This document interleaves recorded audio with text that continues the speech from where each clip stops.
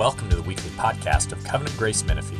Each week, we gather to better understand the teachings of the Bible and how to live them out in our daily lives. We hope and pray that you're encouraged by this week's message.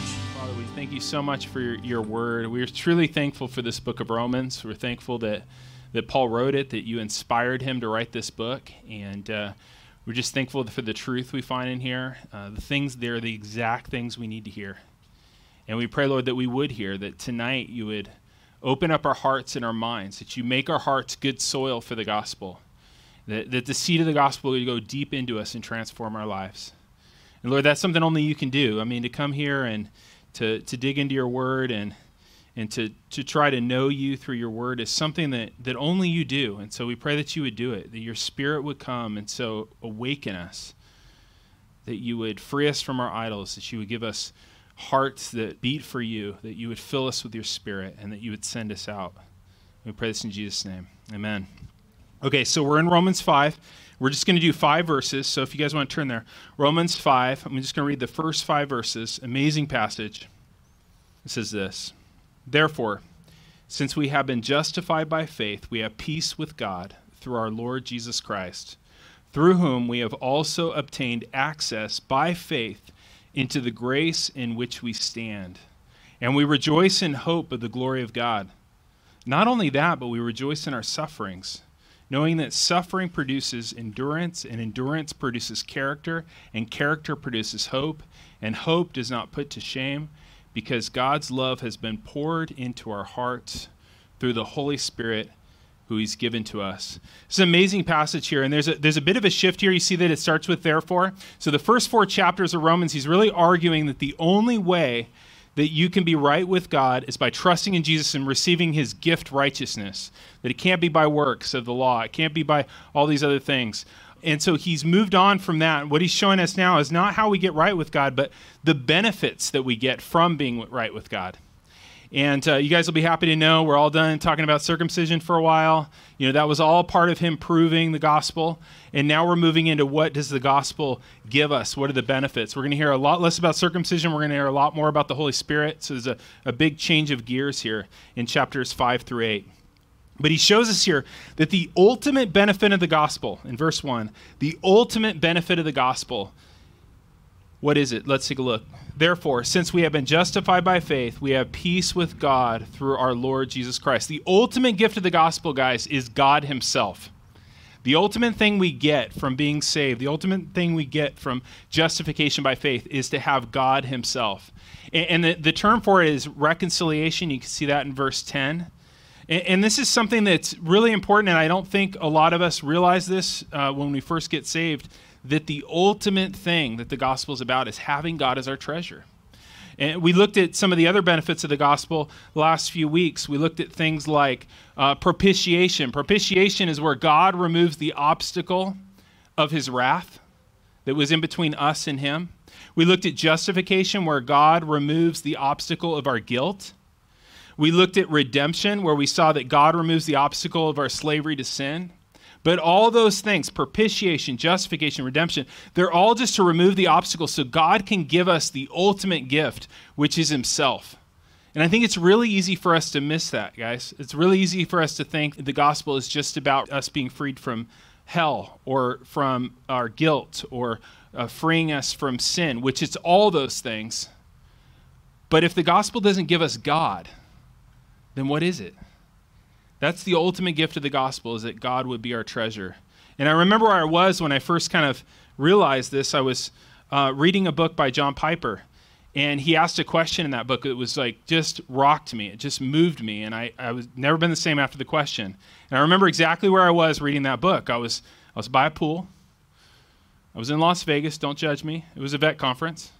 And I'm reading this book, and here's the question. Listen to this question, see how it lands on you. If you could have heaven with no sickness and all the friends you've ever had on earth, and all the food you've ever liked, and all the leisure activities you've ever enjoyed, and all the natural beauties that you ever saw, and all the physical pleasures that you've ever tasted, and no human conflict or any natural disasters, could you be satisfied with heaven if Christ was not there? And I remember that question just landing on me like, oh, You know, how much I had thought that the gospel was about what I get from God instead of getting God. And I wonder how much of us even tonight have forgotten that the gospel is about getting God. It shocked me. I realized that I had no idea what it meant to really love and desire God himself. You know, it was really more about what I could get from God. I get forgiveness, get heaven, get freedom from sin, things like that. But the gospel is about getting God. And the good news tonight, guys, is if you're in Christ, you get God as your treasure. Take a look again at verse 1. He says, therefore, since we have been justified by faith, we have peace with God through our Lord Jesus Christ, through whom we've also obtained access by faith into this grace in which we stand, and we rejoice in hope of the glory of God. It's so great. I mean, to have peace with God, that word peace, the Hebrew concept of that, this is in Greek, but the Hebrew concept of that, shalom, meant a lot more than the absence of conflict. So it isn't that you're just not in conflict with God. Shalom means that a total well-being. It means that everything is good. Everything's in its right place. There's fullness. And that's what you have, guys, with God. You have a relationship that's good. Everything between you and God is good. There's well-being. There's fullness. You have every access to him. If you look at verse 2, he says that we've obtained access by faith into this grace in which we stand. Isn't that cool to think about? You stand in grace. You live in an environment of grace now. Grace is God's undeserved favor, and now everything that you receive from God is by grace. Even hardships and all kinds of things are all from God's grace. You stand in grace. And so tonight what we're going to look at is how that joy of being at peace with God and being reconciled to God gives us comfort now, gives us joy now, gives us hope now. We're going to look at three things. The first thing we're going to look at is that God gives us joyful anticipation. Take a look at verse 2 again. At the very end, he says, we rejoice in hope of the glory of God. God gives us joy as we anticipate our future. And that's how anticipation works, right? So anticipation of something positive allows the joy of the future to come into the present, doesn't it? It allows the joy of the future to come into the present. Good example would be vacations. You guys probably have anticipatory joy, joyful anticipation when you're going to go on vacation, right? That the joy of your vacation, the joy of your trip, it doesn't just stay in the area where the trip is, when you're at the trip. It actually leaks back into the week before, or weeks before, or maybe months before. For some of us, just having a trip plan, having something planned, some sort of vacation, gives us hope and it gives us joy. So that joy of the future leaks back to the present. And the same thing happens about our joy in the glory of God. It says in verse 2. That we have hope in the glory of God. We have joy in the hope of the glory of God. You guys might wonder, what is the glory of God? That's a term we use a lot. What is the glory of God? The glory of God, guys, is the way that God manifests himself to us so that we can know him and enjoy him. Just like the sun, has the photons, the rays coming from the sun, and they come and they hit our eyes so that we can see and know what the sun looks like. So God's glory is something that emanates from him so that we can enjoy and know him and sense his goodness. So God's glory is his perceived goodness. It's as much as you can see of God's goodness, that's his glory. And this whole world, guys, was made for the glory of God. This whole world was made as a stage so that you could see and know and enjoy God's beauty and his wisdom and his goodness and his power and his love. That's what this is about. I think in our culture, a lot of times people even joke about the meaning of life, like it's something you can't know, You ever wonder what this is all about? Of course you can't know. Or maybe you have to make it up for yourself. You come up with your own answer for what this is all about. But there is an answer for what all this is about. This world was created to display God, to display his goodness and his beauty and his wisdom so that we could take that in and enjoy him. That's why this place was made. That's why you were made. God does everything for his own glory. And the cool thing is that it's actually loving for God to do everything for his own glory because he's the source of all joy. If it's like a desert and he's the only fountain of joy in the entire desert, it's the right thing for him to do to put as many lights on himself as he can. Come here. This is where you find joy. This is where you find happiness. This is where you find peace. This is where you find meaning. It would actually be unloving for him to put the spotlight on anything else. So he does everything for his own glory. He wants us to all know him and to see him and to enjoy him. Psalm 16:11 says, "In your presence is fullness of joy, and at your right hand are pleasures forevermore. God has made this place to display his glory and his beauty so we can enjoy him. Now, Paul has some sort of glory of God in the future in mind, though. Take a look at verse 2 again. It says that it's something future because he says we rejoice in the hope of the glory of God. So there's some sort of glory of God thing coming that we're happy as we anticipate it. And so what's that? He's speaking of our future, guys. He's speaking of a future that we're going to have when we're going to enjoy the fullness of God's glory in the world to come. And guys, this is what you were made for. Just like eyeballs were made to absorb light and see light, and ears were meant to take in sound and hear sound, your soul was made with taste buds on it for the glory of God.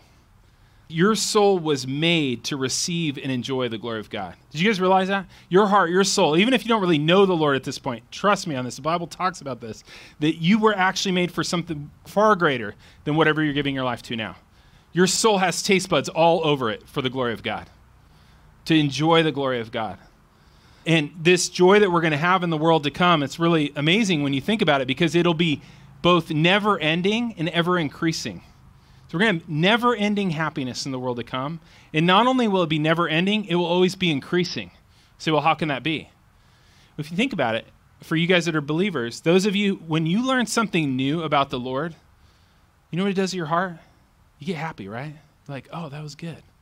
Did you see that about him? You tell a friend, like, did you know this about him? Did you know he has no needs outside of himself?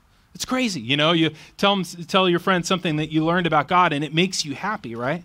Well, the cool thing is that God is infinite, right? His wonders are never ending and we're finite. So we can never take in everything that he is. So there's no worry that, you know, we're going to come to some point in heaven and just be like, oh yeah, I saw him. What else is there to do here?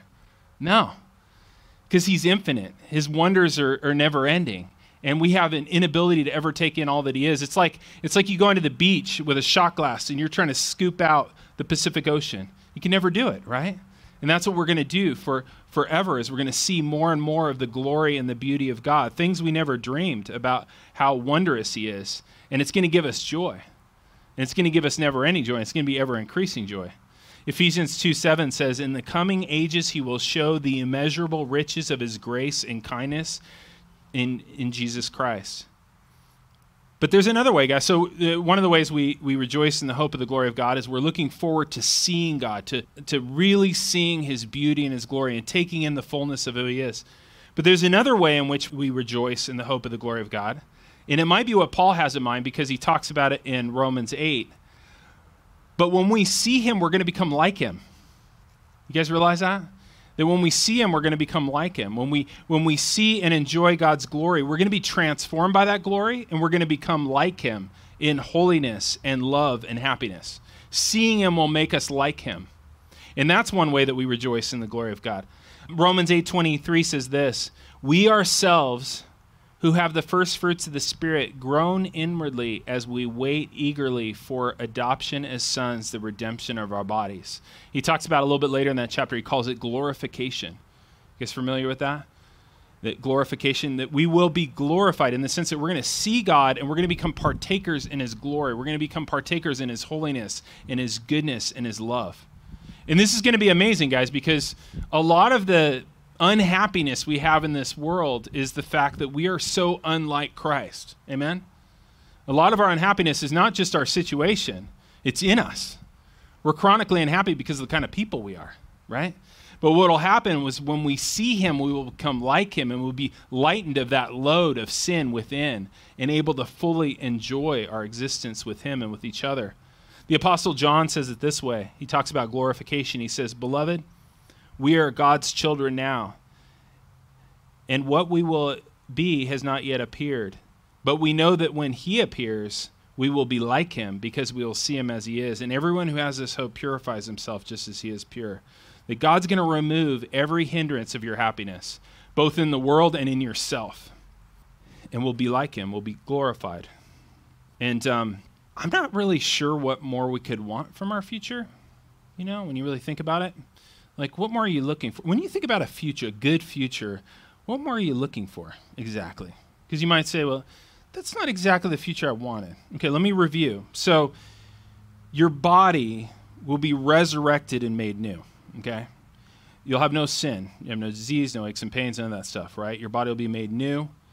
Your soul, your heart, all that will be new so that you don't have any inclination to do anything but love others and delight in doing good, and be holy and happy.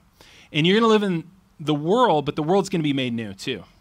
And all sin and death will be removed, and all oppression and all the things that happen in this world that aren't good will be removed. And God himself will be visibly present to you.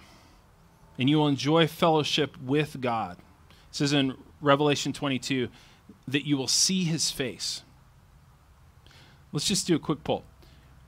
Or let me just have an open question here. What else do you want to add?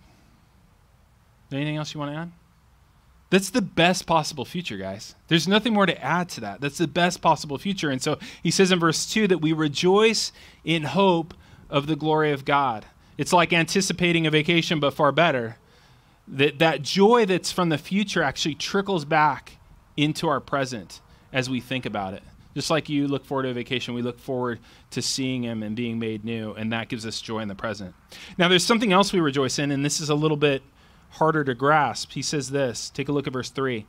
Not only that, but we rejoice in our suffering.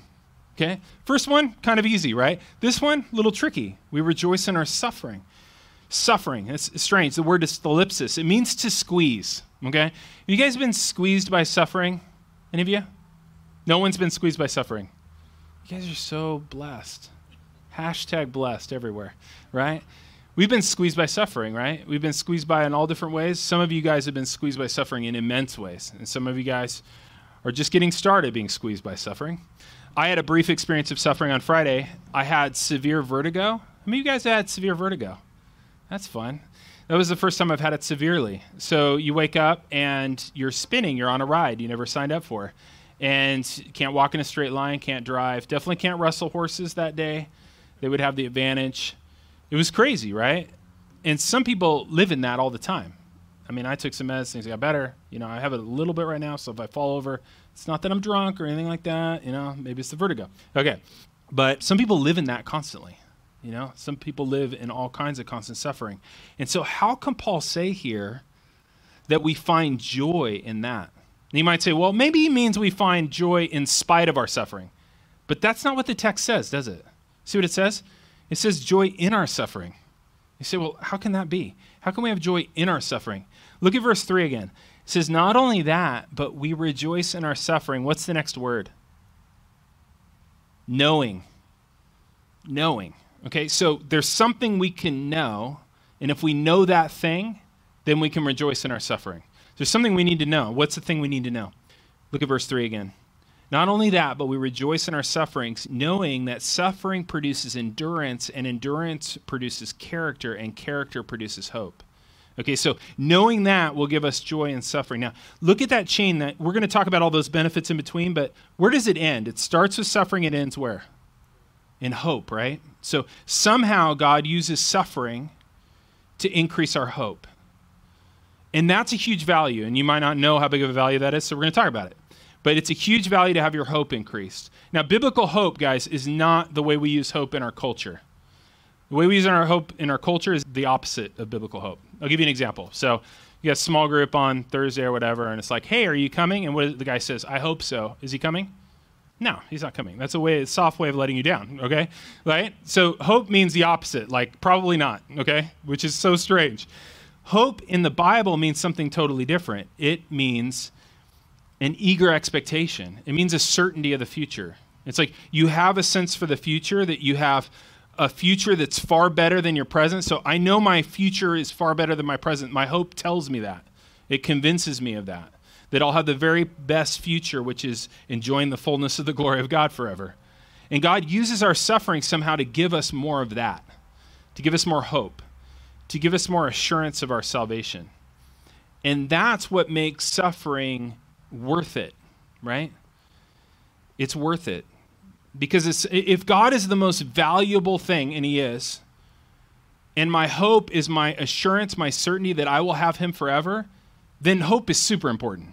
Who would not want more of that? It's massively valued. How many of you guys want more hope? You want more assurance that you will be with the Lord on the final day, enjoying him forever. Like if we had like full level hope We'd be unstoppable, right? That's something we need. That's something we want. Well, verse 4 says that it comes through suffering, okay? It comes through suffering. We're going to see how it comes through suffering. Take a look again at verse 3. Not only that, but we rejoice in our sufferings, knowing that suffering produces endurance, and endurance produces character, and character produces hope. We're just going to go through those real quick. So suffering produces endurance. So one of the things that tells us is that the Lord uses suffering to make us better. Suffering makes us better. It makes us more. It gives us more endurance. Nassim Taleb, he has this term, and he's a business guru guy. It's not a Christian as far as I know, but he has this term, anti-fragile. Okay, so fragile things, if they suffer, if they're tried, they break. Okay, and resilient things stay the same. Like a big boulder on the mountain, you could hit it all day and nothing happens. It's resilient. But anti-fragile things get better when they're tried. They get better when they suffer. That's what anti-fragile is. Christian, you are anti-fragile, right? Anti-fragile means that you improve through trial. And we can think of examples, like muscles are a good example, right? Muscles, when they're tried, when they suffer, when they go through difficulty, they get stronger. Your immune system, same thing. When it gets tried, when it gets strained, when things are difficult for your immune system, it gets stronger, right? It's anti-fragile. Or the way that Wesley took small doses of iocane poison over years so that he'd be immune to it. You guys know about that? Okay. That was anti-fragile, right? Suffering produces endurance. Right? And knowing that gives us joy in suffering. So he's not just saying like, hey, you're suffering, you should love that. He's not saying that. He's saying, look at the endurance it's making. You're anti-fragile. He's making you better. He's making you stronger through this suffering. Second thing, endurance produces character. If endurance is kind of your persistent faithfulness after God, and we see that kind of in Abraham's life, persistent following after God, it's increasing with time. If endurance is your persistent actions, character is the reflexes of your heart. Character is a super amazing thing to develop because character is the reflexes of your heart. Dallas Willard put it this way. He says, our character is that internal overall structure of the self that is revealed by long-run patterns of behavior and from which our actions more or less automatically arise. So within our hearts, there are heart habits. There are reflexes. A lot of the decisions you make, a lot of the things you do, you don't necessarily sit down and think about whether they're right or wrong. You just do them. That's character. It can be good or bad. But a godly character is one that reflexively does what's right. And this is why we use things like credit reports and job references. We believe that people tend to do the same thing over time, right? It's their character. Your character, guys, is your heart's reflexes. They're the decisions you make almost by default. Your heart, your character is being formed all the time for better or for worse. And we can think of a guy like Abraham. His heart's actually being formed for the better over time. Think of a guy like Solomon. He's getting worse over time, right? The character is being formed one way or another. And just the amazing benefit of this, guys, is that when your character is being formed for the better, making it more like Christ's character, your like moral reflexes do what's right. You know, you think about your life. Maybe there was a time when you would reflexively lie. A really common problem, especially young men, the reflexive lying, you know. You ask something, you immediately say something. You're like, why did I do that? I wanted to impress him. I wanted, control, or I didn't want him to bug me. And so I just reflexively lied. Didn't think about it, just lied, right? That's a reflex.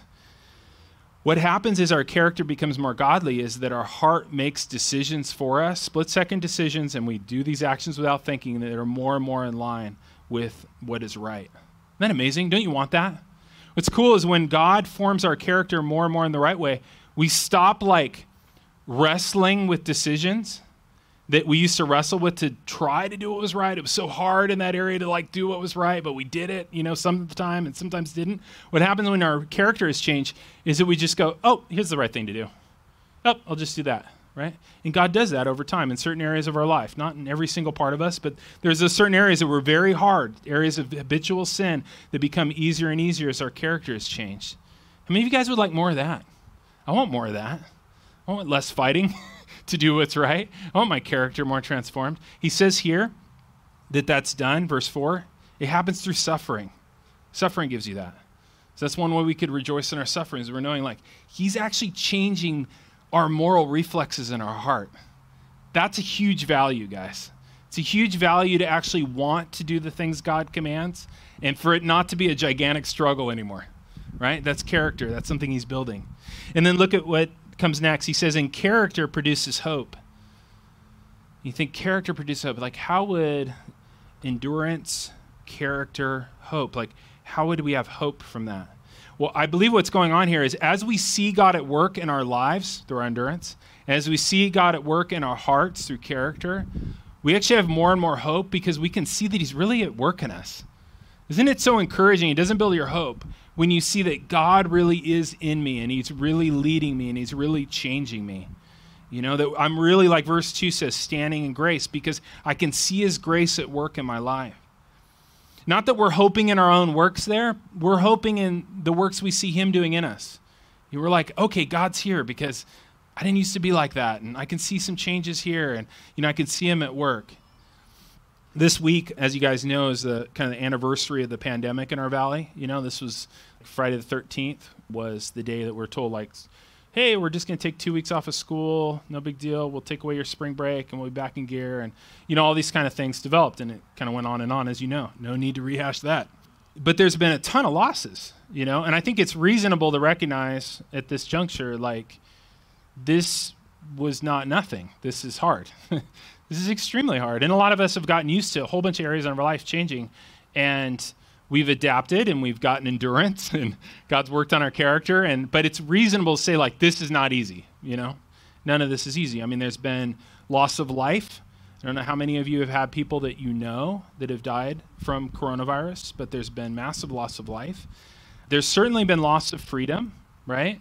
A lot of the things that we want to do, not being able to do them, being very difficult to do, things being closed, things like that. For some of you, but there has been loss of income. It's amazing how many of you have not had loss of income, but for a lot of you, there's been loss of income, loss of school, you know? And I think we're all like, okay, like we'd like to do the school thing again, you know? Sometime soon would be great. So the kids have suffered with that. You think about sports. A lot of losses there. I have no sports gene, doesn't affect me, but for some of you, especially your kids, it affects you a ton. You know, for some of you, it's affected you not being able to watch it and be a part of it. A lot of loss of like simple pleasures, like you sit in a coffee shop with a friend and you talk, right? Or you go out to eat and you don't eat in your car. Eating in your car is hard. We've done our date nights in our car for like a year. We park out there and it's like a balancing act, you know? It's like really difficult. And I know that's not major suffering, but a lot of simple pleasures have been lost, right? Lots of simple pleasures have been lost. And loss of fellowship, right? I mean, now we got a lot of us are back here by doing it this way, but we've lost a lot of fellowship over this time. And some people have drifted from the Lord, for sure. I mean, I think we all know people that have, it looks like, I mean, we don't know where that's going to end, but it looks like they're drifting from the Lord. It looks like they were here and now they're way over here, and we're hoping that that's temporary, but it's scary, you know? So a lot of people have drifted from the Lord. And I just want to encourage you guys, if that's not you, if you have not drifted from the Lord during this year, that should give you great hope. God is at work in you. I think you need to recognize the evidence of God's grace in your lives that you have done this. You know, we're not going to give each other a round of applause or anything because it's the Lord's work, right? But to just think about if you would have known a year ago what was coming, you would have thought, oh, I can't do that. And it turns out you can. You can, and the Lord's worked through you. I mean, if you have held fast to Christ and you've endured, like this text is talking about, in loving God's people, and if your character has been made more like Christ through this, I'm not saying it's been a straight curve because it probably hasn't, but if your character has been made more like Christ through this, then you should have tremendous hope. That's what this text says. It says suffering produces endurance, which produces character, which produces hope. That's evidence of God's grace in you.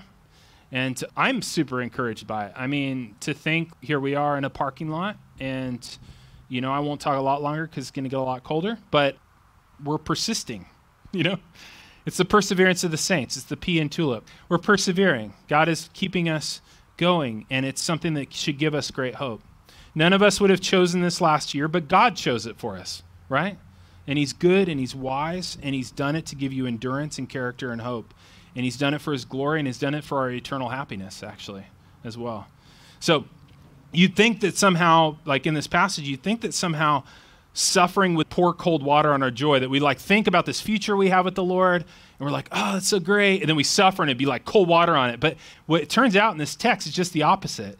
That as suffering comes, we become more and more certain of the thing that we have coming to us, and God actually turns it for our joy. He makes our present suffering increase our hope in the world to come. Suffering doesn't threaten our hope and joy, it increases it. And he does that because God's made your hope and your joy anti-fragile. It's anti-fragile. You thought it was fragile, but it's not. It's anti-fragile. So God gives us one more thing to hope in this text. And I think why he has verse 5 here is because we can't always see that work of God in our hearts, right? Sometimes it's hidden from us. Sometimes people around us go like, man, I can just see the Lord working in your life. And you're like, well, if you saw the inside, you wouldn't think so, right? But God is at work, but we don't see it. So he encourages us one other way. Check it out. It's in verse 5. He says, and hope does not put us to shame because God's love has been poured into our hearts through the Holy Spirit who God has given to us. So God, he makes us more certain of our future with him by giving us the Holy Spirit within us. That one other way that he encourages our hope and tells us that we're his is he's put the Holy Spirit in us. And what's really cool is, in Romans 8, the Holy Spirit's called the first fruits. In other passages, Paul calls him a down payment, right? So what is he? He's an assurance that we will have God as our treasure fully, that we're going to fully enjoy him. Because how does the down payment work? It's part of the whole, right? You assure somebody you're going to give them all of it by giving them a little bit of it. And so what happens in the giving of the Holy Spirit is that our communion with God by the Holy Spirit is assurance that we're going to get the full experience of God's presence in the world to come. Isn't that cool? He encourages us in that. He assures us by giving us his presence within us. And this text says that he makes himself known in there. Do you see how the Holy Spirit makes himself known in there? Take a look at verse 5 again. Verse 5, he talks about how he makes himself known. He says, but God's love is poured into our hearts through the Holy Spirit he's given to us. So God has given us the Holy Spirit, who is also God, to live within us, and he pours God's love into our hearts. And you think, okay, well, what is this love of God? This could either be our love for God or this could be God's love for us. And actually, the Holy Spirit gives us an experience of both. But in this text, I think he's talking about God's love for us. And the reason is the context. If you read a little further in chapter 5, Marcel is going to do that part next week. But it talks about God's love for us. So what the Holy Spirit is doing is he's increasing our hope by directly pouring God's love into our hearts. A sense for God's immense love for us. Notice it's pouring. He doesn't like drizzle it. He doesn't daub it. He doesn't put little drops of it in there, right? He pours a sense of God's love for us into our hearts. The Holy Spirit, when he does that, he's allowing us to enjoy the love that the Father and the Son have had for each other from all eternity. You want to hear about that? Okay, so God is one God, three persons, and from ever, because there was never a beginning, the Father and the Son have loved one another. The Father's loved the Son loves the Father. The Holy Spirit's in that whole mix there, right, of love and enjoyment. And what's happening is when you trusted in Christ, you became united with Christ. And the Holy Spirit, there's this love back and forth between the Father and the Son. And the Holy Spirit kind of puts you right in the middle so that you're enjoying the love they've always had, that you're brought into communion with God, and you're actually experiencing the Father's affections for his Son in you, directed at you. Isn't that amazing? So amazing. And the Holy Spirit gives us hope by doing that, by pouring that love into us. And this is just the beginning, right? This is just the down payment. The Holy Spirit is just giving us tastes of what we'll have in the world to come. And that experience of you might say, well, I don't know that I really feel the love of the Father poured into my hearts. I do feel like it's a bit of a drizzle. It varies, right? I think we could all admit, for various reasons, our experience of God's love, our feeling that he loves us as his own child, it varies in differing degrees, and I think that's totally normal. Our experience varies like a father and a small child, and they'll walk, and sometimes they'll just walk next to each other and talk, and sometimes they'll hold hands, and then sometimes that father will scoop that kid up and squeeze him and just show him his immense love for him. And the Holy Spirit does that for us. All of a sudden we feel and I don't know when that's going to come, but sometimes we'll just feel man, God loves me. And that's an experience the Holy Spirit gives us to encourage us and to give us more hope. We're going to take the Lord's Supper, and the cool thing about the Lord's Supper is it's a time for God to remind us of his love for us, right? As we look at the bread and the cup, the Holy Spirit gives us a taste for his love for us. And so if this is your hope, the thing I just talked about, that you're right in Jesus Christ and you're at peace with him and God himself is your Father, if that's your hope, then we'd invite you to take the Lord's Supper with us. But if that's not your hope tonight, and I don't know how many maybe online or with us tonight, maybe you've not come to Christ, you've kind of kept Christ at arm's length, you're estranged to him, you're not at peace with him, I would just ask you tonight to consider why. Why would you not want to be reconciled with God? I mean, imagine if there was somebody who was the most amazing, wonderful person you ever met, and you knew that you were estranged with that person, and they were on the other side of town or whatever. And just imagine that person had never done you wrong, but you had wronged them, and you just didn't want to make this thing right. And imagine that person just really, really, really wants to be reconciled with you, written you a bunch of letters about it, wants you to come back. And just imagine that person has been willing to bear every expense to make it happen, but you choose to stay estranged and you refuse that reconciliation. That's the case if you haven't received Jesus Christ. Is that God's just like that. God's never wronged you. He's willing to bear all the expense of the wrongs you've done, and he's willing to welcome you back. And I would just say tonight, as we're taking the Lord's Supper, you could take it if you'd come to him. Come to him. Have peace with him. Stand in grace. Who doesn't want to stand in grace with God? Like that you could be always treated in grace through Jesus Christ. Have hope in your suffering. I always wonder how people deal with it. I can't remember back when I was an unbeliever, like how I thought about suffering, but I don't know how you would deal with suffering without having any kind of meaning to it or any kind of hope in it. You could have that if you trust in Jesus Christ. And you could receive the Holy Spirit to dwell within you. God wants to dwell within you. So the Lord's Supper is a time to be assured of God's love for us, to anticipate the glory to come, and to have our hope fed. Let me read you a passage from Matthew 26 as we take the Lord's Supper. Now, as they were eating, Jesus took bread, and after he blessed it, he broke it, and he gave it to his disciples and said, "Take, eat, this is my body." And he took a cup, and when he had given thanks, he gave it to them, saying, "Drink of it, all of you. For this is my blood of the covenant, which is poured out for many for the forgiveness of sins. I tell you, I will not drink again of the fruit of the vine until the day that I drink it with you anew in my Father's kingdom." A couple things we can see from here is that the Father wants to assure us through Jesus that he loves us, right? When we look at this bread and we drink the cup, we're remembering what he said. This is my body, this is my blood. That God himself would have his own body pierced for you, and he would have his own blood shed for you.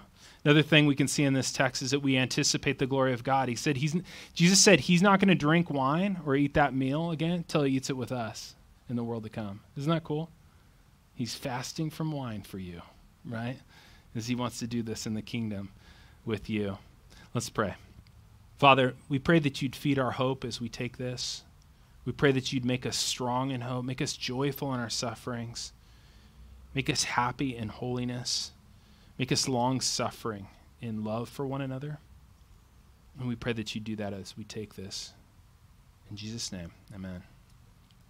Let's take the bread together. Hear now the voice of your Savior saying, "This is my body, which is given for you.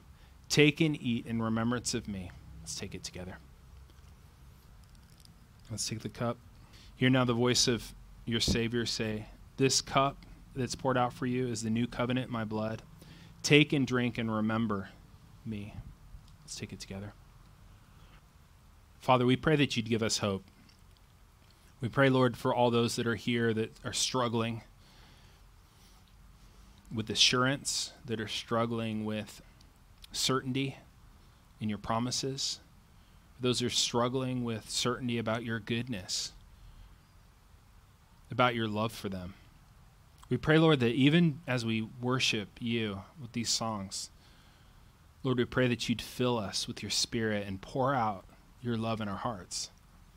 I pray, Lord, for those who maybe during the message were yet untouched by your love. I pray that you do this, Lord. You can do this tonight. You could, by your Holy Spirit, for every person here, fill us with a sense of your love. We pray that you do this for your glory and for our joy. And we pray, Lord, that we would leave here just truly knowing we met with the living God and ready to endure whatever suffering is going to come to us. And to do it with joy, knowing that you're at work in our lives and that our future is incredibly good. Incredibly good. Lord, we're all able to somehow find joy currently when we know our future is good. Lord, give us an overwhelming sense of what you have for us. We pray this in Jesus' name. Amen. Thank you for listening to this week's podcast. If you'd like to know more about our church, you can email us at info@covgracemenifee.org. May the Lord bless your week and guide your steps.